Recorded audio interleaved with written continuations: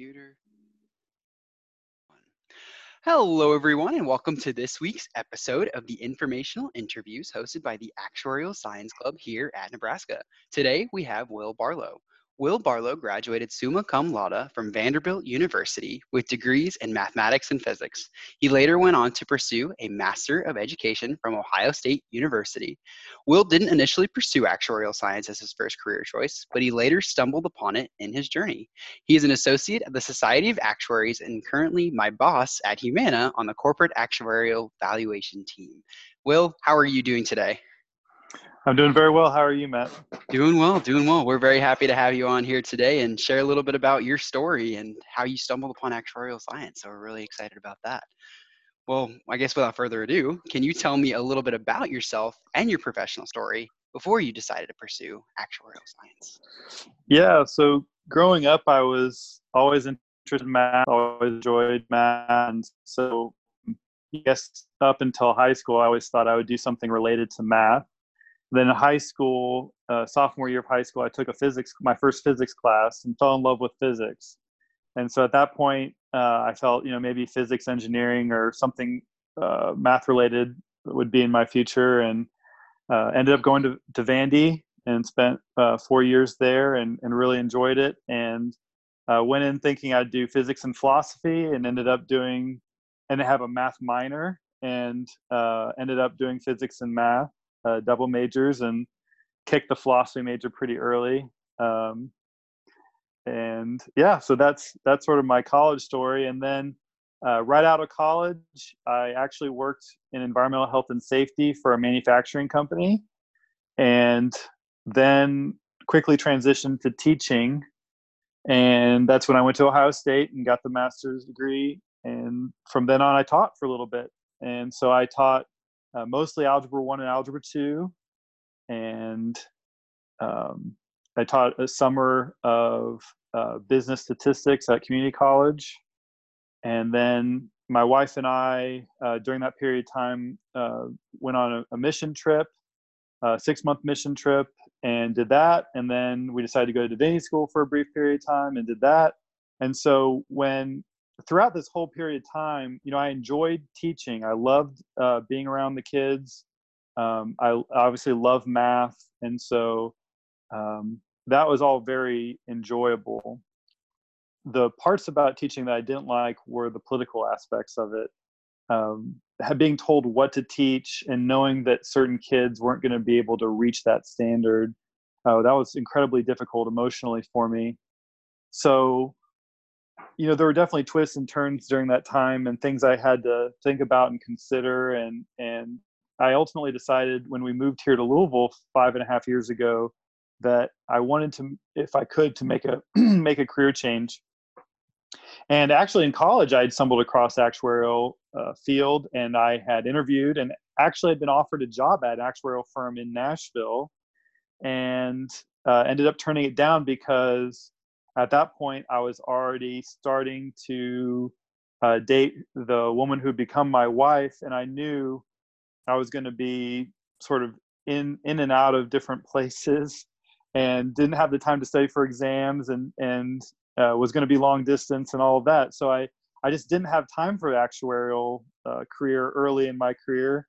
And so when we moved to Louisville, I started studying, and I tutored part-time and studied a little bit more part-time than I was tutoring. And so I passed P and FM pretty quickly. And then Humana I applied to Humana and got hired, and the rest, as they say, is history. I've been at Humana for 4.5, almost 5 years now. So That's awesome. And that's so cool to kind of see each individual twist and turn of how you started in physics and math. And before that, it was philosophy and physics. That's such an interesting combo. That would have been so cool to be able to major in as well. But that's so cool that, you actually initially stumbled upon it in college, but at the time you're like, it's not exactly the right fit for me. right. But that's so cool. You were able to kind of come back and then understand okay, this is what I really like about my teaching profession. I love the teaching aspect and being with the kids, but the whole Mm-hmm. political aspect, I'm sure that has to be so difficult. Yep. dealing with students and, not being able to like help them in a way that you can, but it's unfortunate, but that's incredibly interesting that that's how you stumbled upon it. Your love for mathematics and teaching, because actuarial science, we're big teachers as well for That's right. everyone in the company. So it's great to see that you've capitalized on both your passions and actuarial science. So you said you stumbled upon it initially in college, and then whenever you moved to Louisville. So what prompted you to want to pursue that actuarial career after you decided to move to Louisville? Mhm. Well, so one of the big reasons that I wanted to be a teacher was because I wanted to do something that had an impact in society and help people. And as I started researching the actuarial field, as you already mentioned, I saw that there were, I mean, obviously there are elements of mathematics and actuarial science, and that's very obvious even from the outside. But the teaching aspects of it and the communicating of technical ideas, that came across my radar screen pretty early researching it here before I started taking exams. And then the idea of working for a company, the right company, would gave me an opportunity to also consider my impact on society and on the members that we serve at Humana, for example. And so as I started researching companies, I realized Humana was going to be a great culture fit for me.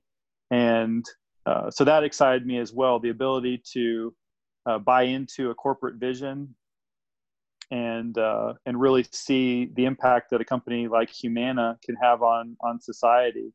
And so that's been interesting to see that develop as well, because I think that was a question mark for me early on in the process, before I knew I was going to end up at Humana, before I knew exactly which actuarial field I was going to pursue. I was attracted to health pretty early on because of those concerns, wanting to have an impact on society and help people as much as I possibly could. And so I think those are all the things I thought about as I was investigating things. But yeah, Humana pretty early on separated itself from the other companies I was looking at, and it's really where I wanted to end up being. And thankfully they saw that I was a fit too, and I've been here and been very happy to be here. That's awesome. And it totally worked out too, because like one of the biggest things I've heard people say is with the job, typically some of the work is fairly similar across like life and health. Like some of the stuff is, but not all of it. Um, but you need to be able to find a place that fits you. That is Mm-hmm. huge and a common theme that I've heard across talking with like everyone. Like you need to find what's best fit for you. And Humana, like you said, I love their corporate vision. I've loved what they've done, and I love what they do for their members, and I think it's fantastic. But that's so cool to see that, one of the main reasons that drove you to teaching was you wanted to make an impact in the community. It was very similar within the actuarial field as well. You wanted to drive change within the community that you serve. Now, I'm guessing with Humana, there's obviously more of a, I guess, widespread, like nationwide change that we could impact, which is really cool with actuarial. But within teaching, it's typically within those students that you get to develop those personal connections. So I guess it's a little bit different in that regard, but you're still, at the end of the day, you're still pursuing what you want to do, which is to make your community better, which is fantastic. That's awesome. So along your professional journey, what were some fundamental principles that you regularly relied on? I think one of the biggest things that I believe in, I know I'm going to sound very old fashioned. I'm turning 35 this year. So, I'm getting to the point where you could vote for me for president. I'm getting older, so I'm going to sound old fashioned here, but there's nothing that beats just good old fashioned hustle and effort. And that served me well in all the different transitions. I've been in and out of a lot of different schools. I've been in and out of a lot of different jobs over the years, until being more stable here with Humana for the last 4.5 years. And so one of the things that's helped me is, as I transition into something new, especially just putting in the work that's necessary to learn what I need to learn and to provide value to that organization. in whatever way I can do that. And I think the talents that you have develop over time, and the things that you can offer develop over time. And,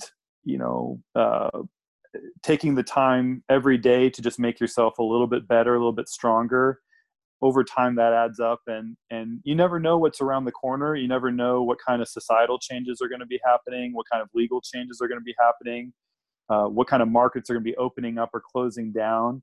And so when I think about especially job skills or skills just in general, there are obviously things that are applicable to many things like communication skills, and the ability to present ideas clearly to a group of people. There's just all sorts of different skills that are widely applicable. You can find lists of them on the internet, but what really ties all of those together in my mind is just the desire and the willingness to put in the work that it takes to be successful. And that's gonna change over time. And what that looks like with your work-life balance is going to change over time too. It looks different for me now, having two small children, than it did when I first started taking exams. And that's why I tried to pass exams as quickly as I could, because I saw, kids were going to come on the way, and I needed to pass these exams as quickly as I could. And that's what ultimately led me also to be a career ASA and not to pursue my FSA, is being a career changer and being a little bit older and having kids. So all that to say that, things will change in our markets over time, and things will change in our society over time. But I don't see the importance of good old fashioned hard work changing over time. Oh, I totally agree. Just like you said, just putting in a little bit a day, is the bare minimum, which we should be doing. Because, like you said, a little bit of hard work, as actuaries know, and it's like on one of the first exams, compounding interest. You keep putting in just a little bit over time, you're going to start exponentially just growing in whatever you're trying to get better at. And honestly, that's one of the biggest things is practice makes perfect. We need to be able to put in the time to become proficient in whatever we want to really achieve. So that's, I'm really glad you kind of highlighted that, because it does sound old fashioned, but it's so true. And to this day, and I still live by that as well. And I absolutely, love it. Hustle and effort is exactly kind of like what people need in order to really push themselves over that limit of good to great. So it's still evident in the world we see today, especially in actuarial. So that's very true. So what advice would you offer those that are looking for a career change, similar to what you kind of went through? Well, I think, like I mentioned before, you have to make sure that, what kind of values are you looking for? What kind of work are you looking to do? Are you okay with being behind a desk, or do you need to be around people? That's a little bit more difficult under these circumstances with COVID and everything, but still worth considering long term, because eventually this will get better and become more manageable and that sort of thing. So I think a lot of it has to do with, again, work-life balance. What kind of hours can you put in, or do you want to put in because of your home environment, what you're dealing with there, what your priorities are there. I think your values in terms of what kind of work you want to do and what kind of an impact you want to make, that has to take some consideration as well. And then you think about where you want to be in the country, where you want to be located. And so for us, moving to Louisville was about family. And then the Humana piece sort of slid into place after that. And I'm very thankful that it happened that way. It's some people, I guess, would call it serendipitous, but it was certainly fortunate for me to find such a great company in the town I wanted to live in because of my, putting family first. So that was very exciting for us to see that develop over that time. And then just seeing sort of what kind of stuff motivates you, what kind of stuff are you passionate about working around. If it's someone who's interested in actuarial field, does health excite you, or does life excite you, or does property and casualty? What kind of work would make you feel like you're making the impact that you want to make motivationally? And so I think these are all things that I consider if people are thinking about making a career change from another field to actuarial.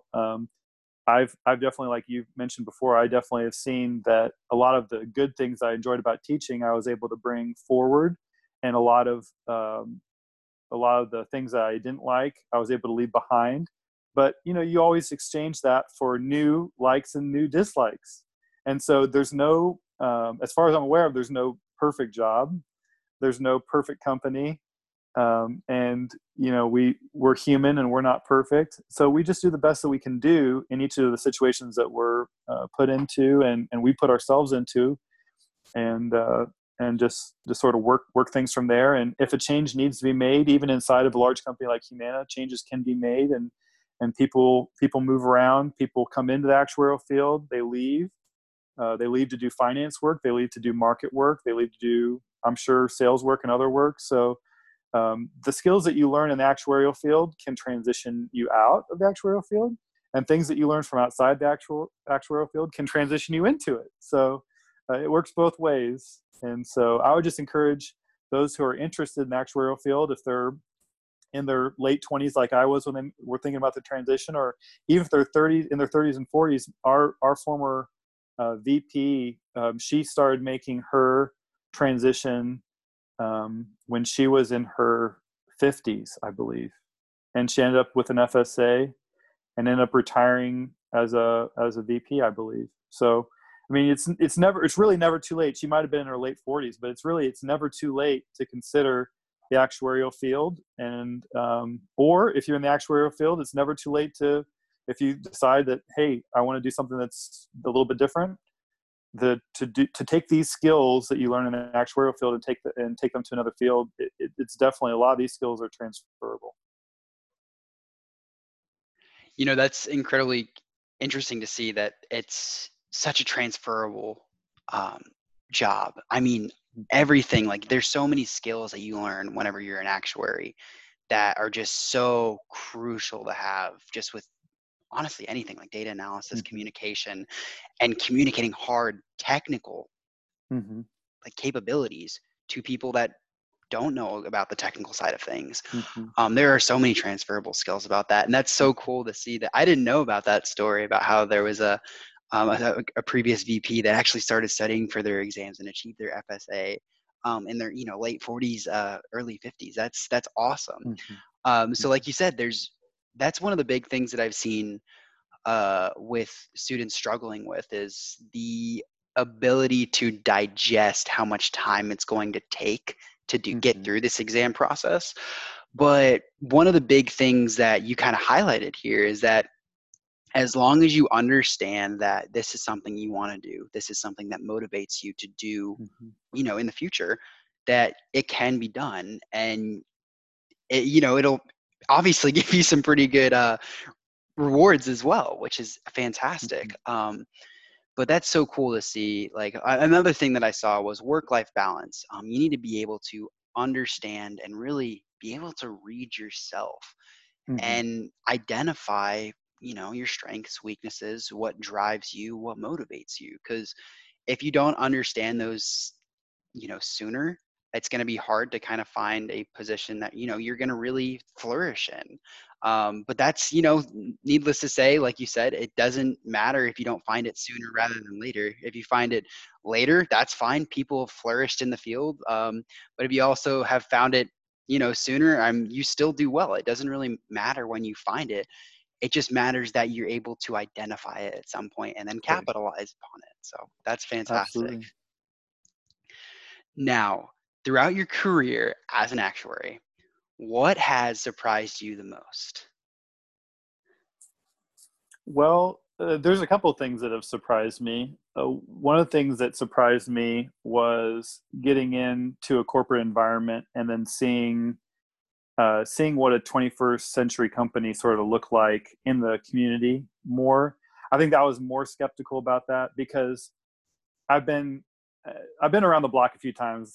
You've seen my resume. I've worked for a lot of different schools. I've worked for a couple different companies. I worked for the city of Little Rock for a couple of summers and a couple different programs. So I've seen government. I've seen different school districts. I've seen different corporations, and you always have those lines that people buy into. Oh, our mission statement is this, and our goals are these, and all of those ideas. And what happens at a lot of companies and a lot of organizations is that's on a web page somewhere, and no one cares about it. They don't reference it, and it doesn't really motivate them.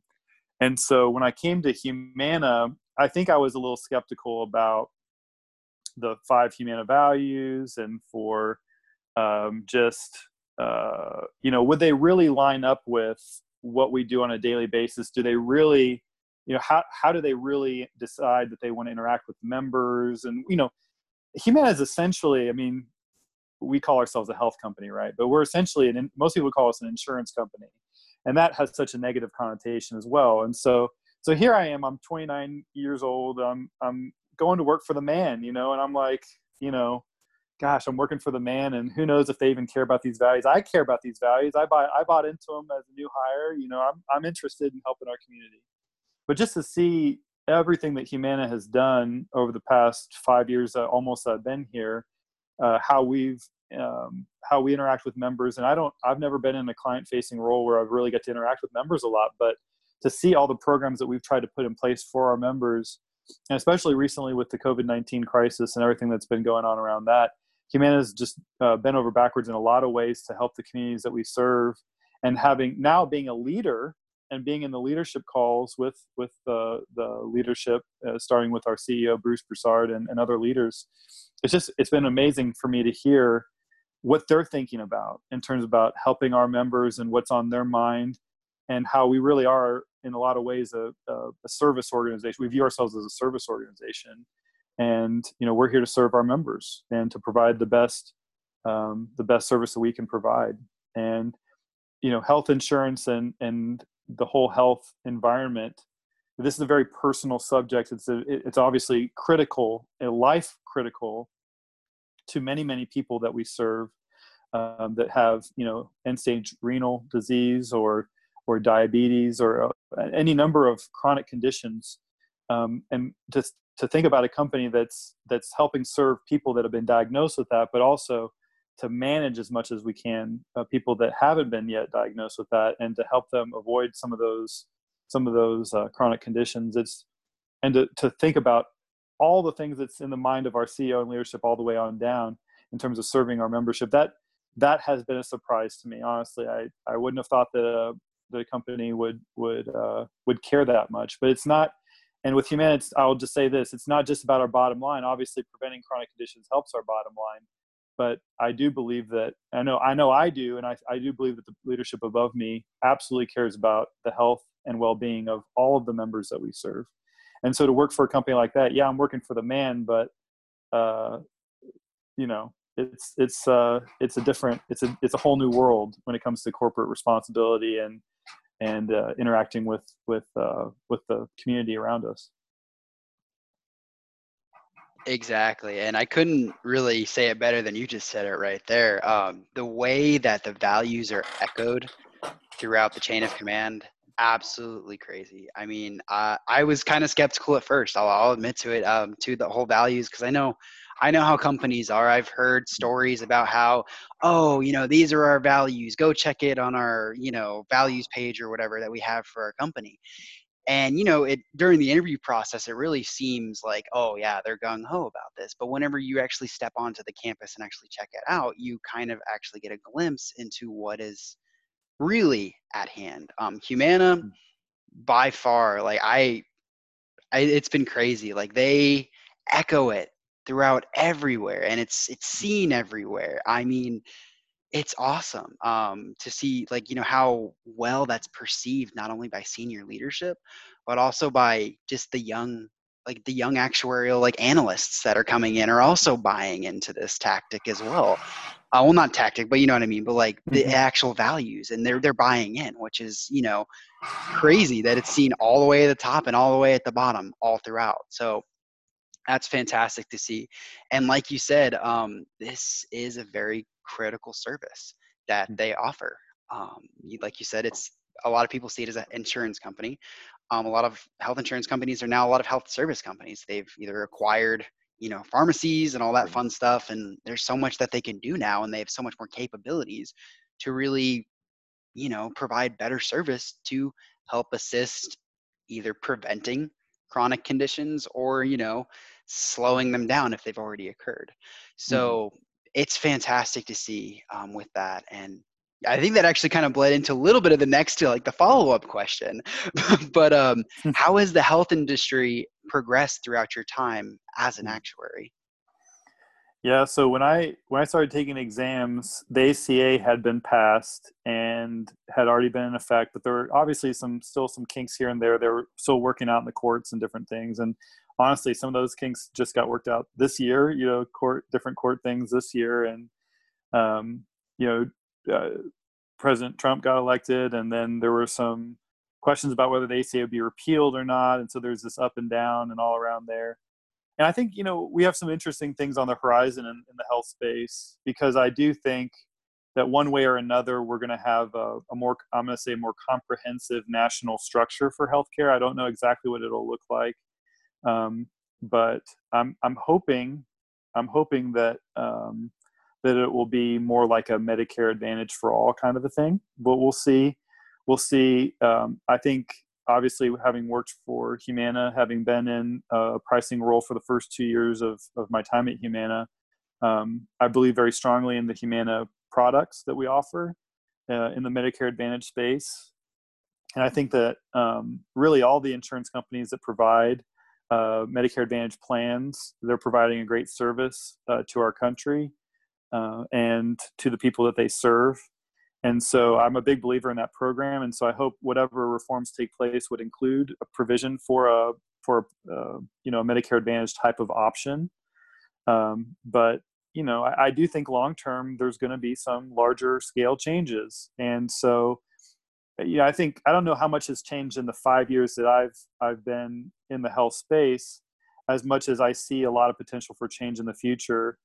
And so I just think, as a society, we have to get our minds wrapped around how to solve some of these very complex issues. And there's no one size fits all solution, but I think it's going to have to include an increase in managed care across the health space, not just, a lot of the seniors that get Medicare Advantage plans, they're getting wonderful managed care, whether from Humana or for another insurance provider.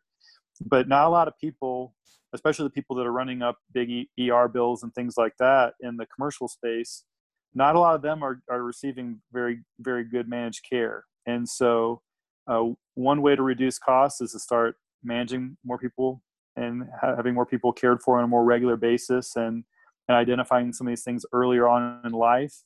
And but it involves everything. It involves and from my time in education, I can tell you the same thing. In education, for example, 2/3 of any individual's child's outcome is tied to home factors, not the school. Yeah, so it's just fascinating to consider how important the home environment is. And I think similarly with healthcare, there are much larger home factors, societal factors, food insecurity. The list goes on and on and on. Housing issues, water issues, water security issues. So, the list just goes on and on. But I will say this, from what I know about Humana's handling of the COVID crisis, the Humana's upper leadership is aware of things like food insecurity, and they care about food insecurity for our Medicare Advantage members. And they've been working on stuff like that during this crisis. And I think that long-term health insurers like Humana will have a great opportunity in coming together with various companies and organizations, and including the government, I'm sure, in terms of grants and so forth, in terms of solving some of these large issues that are plaguing our society and that are related to health, like food insecurity, like water quality. And so I think that in the future there's going to be a lot of synergies that are going to be available in the health space that are I think are going to be really exciting. I can definitely agree because just in general, healthcare, ever since I've been in it, which has been only like 2 summers essentially, it's been so dynamic, and that's just 2 summers that I've been in it. And that's so cool that like that you kind of like succeeded to the thing that in the future there's definitely going to be so many different types of changes, and it's going to be so interesting and I'm sure innovative whenever we actually Hmm. come to those, but there's not going to be a one size fits all. We got to really focus on managed care for each individual. That's Hmm. huge for the future. So, and that's interesting with the teaching uh, tidbit that you provided there, like that 2/3 of the child's actual outcome, like at Hmm. home, is determined by their like in their like their success. Like that's interesting. I didn't know that. And that was a cool Hmm. parallel you drew upon the health insurance field. But in, incredibly interesting, to see what the future can really potentially hold. Because, like, honestly, that we're trying to predict it as actuaries, but we really never know until it really hits us. So and we're on the front end of it, and it is Hmm. awesome to say the very least. Hmm. Absolutely. So, what advice would you offer for those who are currently looking for internships or job prospects during this pandemic? Hmm.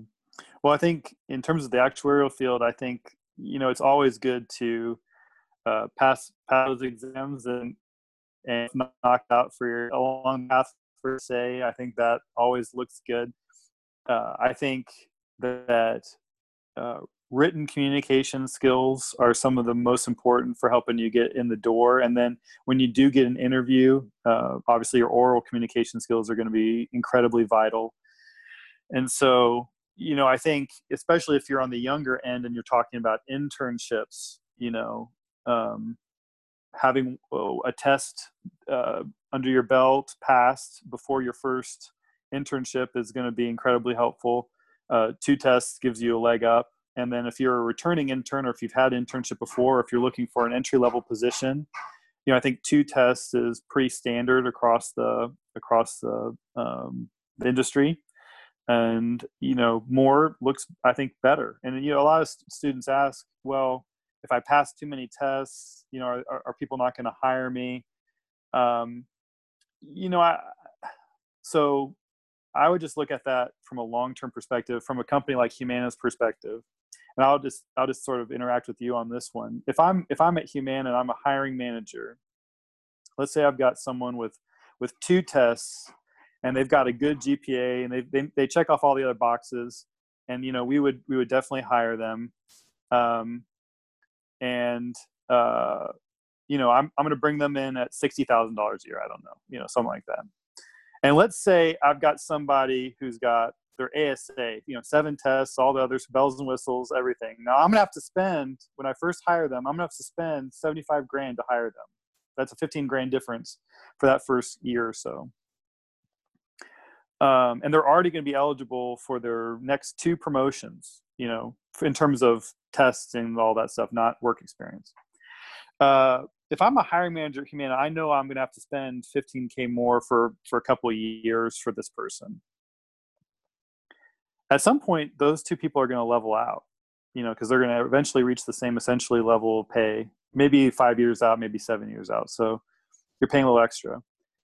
What would you pay for peace of mind knowing that someone already had their ASA and already was highly motivated because they already had their ASA? So I'll let That's you answer true. that question. That's a good question. I didn't think of it like that because, that is a premium to really kind of, that's hard to put a price on. But like, Mm-hmm.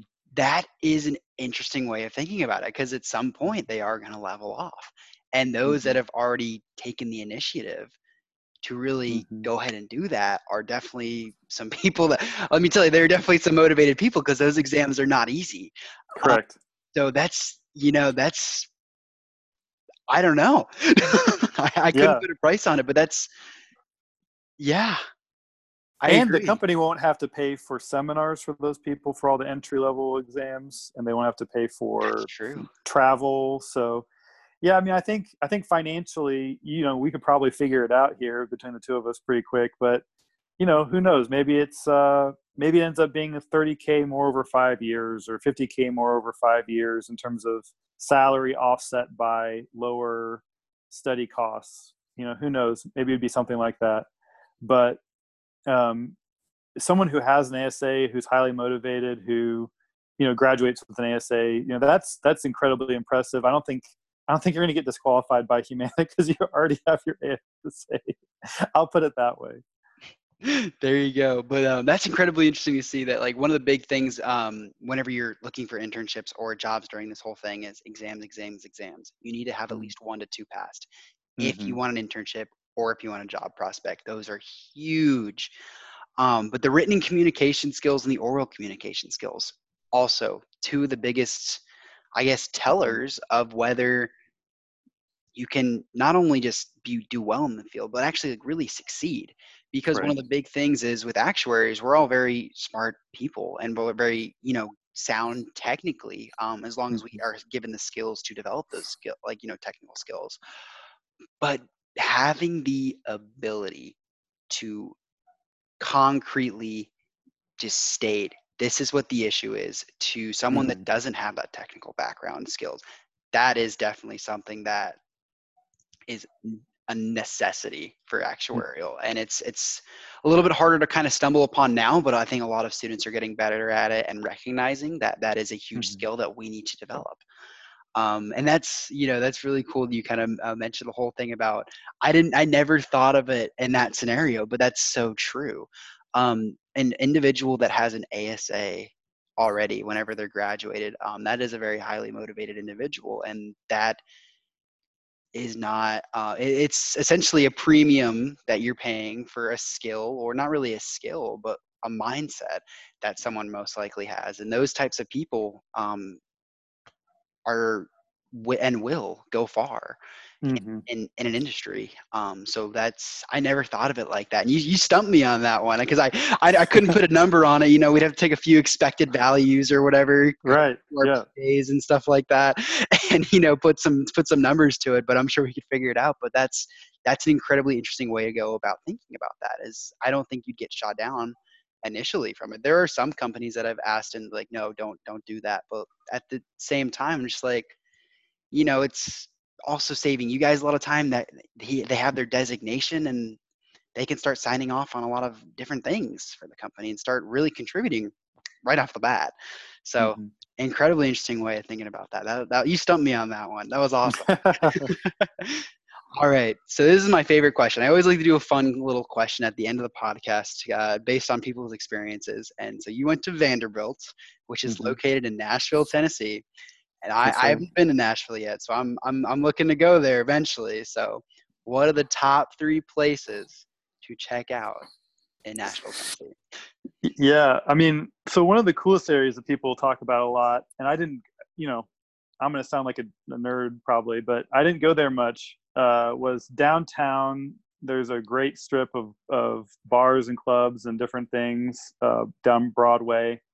There's a couple. There's one bar in particular I remember going to once that has multiple levels, different musics on every level. You can dance, do different stuff on every level. It's just they do music right in Nashville. I know you've probably heard that before, but they do. And it's not just country. I mean, I'm not a huge country fan. Maybe I'm offending some of your listeners now, but I'm not a huge country fan. I'm not totally against it, but I'm just, more of a rock guy. But it's a great scene for rock. It's a great scene for all sorts of music. It's a great scene for Christian music. It's a great scene for pretty much anything. So, if you're an up and coming artist, that's a great place to be. And it's a great place to see people at different cafes and things like that. It really is a great place for music, just generally.